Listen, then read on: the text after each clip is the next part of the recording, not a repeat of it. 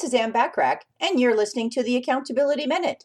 Today we're talking about tip number 15 to help you boost your self-confidence, which is to say, why not instead of why.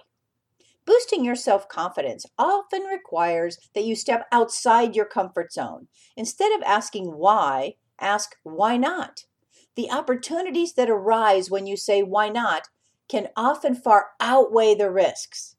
Tune in tomorrow for tip number 16 to help you boost your self-confidence. In the meantime, if you want more from me, the Accountability Coach, subscribe to the Accountability Coach podcast that you can find on most platforms and English-speaking countries. Thanks for listening.